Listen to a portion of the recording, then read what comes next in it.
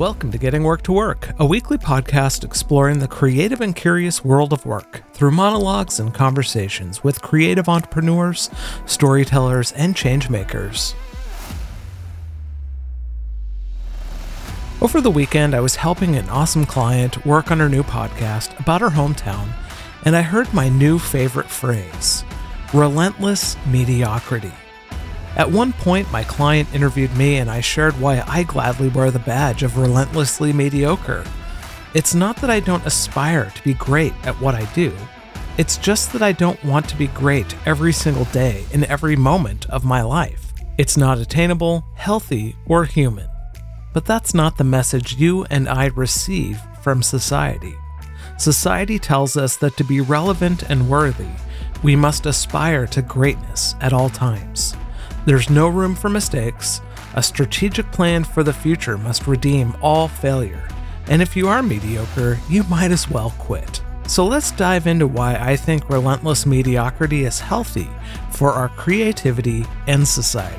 Show notes and links to all the good stuff mentioned in this episode can be found at GWTW.co/715.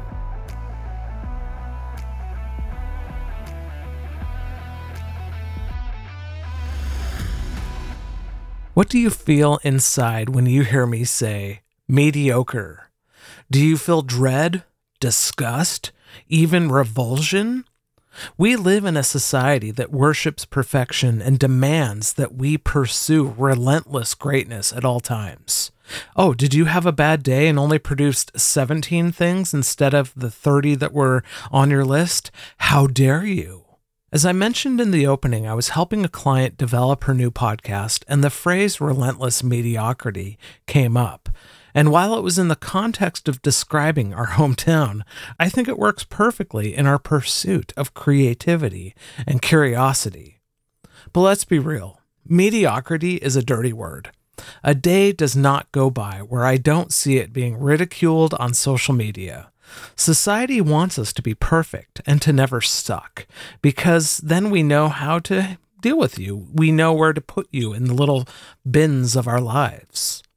And, if we suck, then how do we figure you out? And on the stories, the myths, and the conditioning go. The truth is that most days, we're neither good nor great. We just are, and perhaps we are mediocre. We're simply being and living life.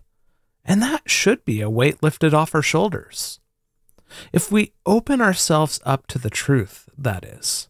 Because what we do with mediocrity makes all the difference. We can beat ourselves up for not being good enough, or we can use it to explore new ideas without the need to measure up to some industry or societal standards of perfection. So I'm going to unpack 7 ways to transform mediocrity from its negative stigma to becoming a positive system of growth. First, the path from good to great requires relentless mediocrity. We like to think that success follows a logical and linear path, but if we were to chart the progress and success of others, it probably followed a line that looks more like an EKG of someone super excited than someone approaching the flat line of death. And while we think of mediocrity as maybe the status quo or doing the same things the same way at the same times, it really is a way of approaching life that is unexpected and full of curiosity. And relentless speaks to the drive to explore and try new things, whether they're great or not. So sing at the top of your lungs, even if you suck, especially if you suck, because that passion will take you further than the person with perfect pitch who is afraid to sing because they might fail. Second, to not quit, especially when you and your work don't measure up. The easiest thing to do as a creative, I believe, is to quit when your work isn't good enough. Maybe you aren't feeling what you're doing, so you take a break for the day. Or maybe you recognize that your work as an independent filmmaker is nowhere near the level of a Hollywood production, so you tell yourself, why even bother? Improving your skills as a filmmaker is important. And the best way to do that is by making films, even if they aren't good or even remotely good or downright horrible. because at least you made the film. And with Relentless Mediocrity, you can keep making films until one day you realize, they're getting better. That's not bad. Don't worry about measuring up. Just make the work. Third, to not be the best, but to do your best. I'm talking a lot about what is described as the best and perfection because that is what we think we need to be in order to stand out. But what was ever wrong with just doing your best? I understand it's not sexy and that it doesn't bring the clicks, likes, and algorithmic love that other things do, especially perfection. But keep at it because when you push yourself to do better than the last time, that is how you get better. Fourth, to not remain static or to have the belief that you will arrive at some point of perfection, but to consistently learn and grow. For the first 15 years or so, probably longer, of my career, I held the belief that technology and skills would eventually stay stagnant or static, and I would arrive at some point of professionalism that was defined and understood by me as perfect. But what I failed to understand is that technology and life and just the surrounding influences of our lives change so fast, and that in order to learn and grow and evolve, you have to be willing to try new things on a daily basis. You have to be willing to fail and to never stop being curious about new ways to see the world. And that is a mind shift change, a paradigm shift, whatever ways you want to describe it. It's going to take effort to do that, hence relentlessness. Fifth, to not equate mediocrity to failure, but instead see failure as doing nothing at all.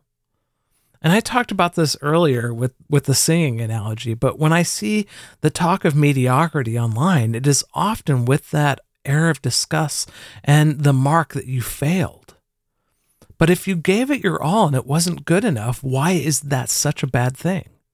I mean, won't you learn more from that experience than if you did nothing at all, while you magically waited to glean every possible thing that you need to learn before you do anything, as you consume all of the YouTube training videos in the world? Sixth, regardless of whether you're mediocre or great, there will always be lovers and haters. I also used to think that if my work was good enough, people would love me. But as I embrace my work, put it out there, and do my best, I realize that people will love and hate the work. They'll love and hate me no matter what. And there's nothing I can do about that. And the semi-reformed people pleaser in me does not like that one bit. I want to be able to please everyone, and I just can't. And you know what? The same goes for you. So find the people who love you no matter what you do, and try not to worry about the haters, because guess what? You are never going to change their mind. Seventh and finally, mediocrity in pursuit of your own vision and goals is drastically different than the mediocrity found in trying to be like someone else or even do work that copies others. I think we don't like mediocrity because it equates to trying to be exactly like what we know and understand and failing to do so. For example, if you want to make a thrash metal album and you don't measure up to Metallica or Slayer or the other two big four bands, well, you're a mediocre version of thrash, derivative. But what if, and this is a big what if, what if your vision for thrash is different than the 1980s version? Being mediocre in pursuit of that vision is to be expected. Take Metallica, for example. They had to learn how to play their instruments in the early years, and they flat out sucked. They were inconsistent over the years. Some concerts were great, others they bombed. But they were relentlessly mediocre until they became relentlessly awesome in both their studio and live playing. And they just got better and better, and they're the juggernauts they are to this day. So pursue your own goals, and I don't think the stink of mediocrity finds you than if you were trying to be carbon copies of things that we know. So I hope you'll join me in proudly labeling yourself as relentlessly mediocre. It is a way to keep growing without the pressure of perfection, to embrace not being good enough at your craft, because let's face it, there's an amazing problem solving to be discovered in the suck, and it means that you really are on the path from good to great. And it's pretty awesome when you tell someone that you are relentlessly mediocre because they don't know what to do with it. It kind of makes their brain go, what are they saying? They're okay to suck? That's an awesome thing to witness. Until next time, may creativity, curiosity, and relentless mediocrity fuel your life.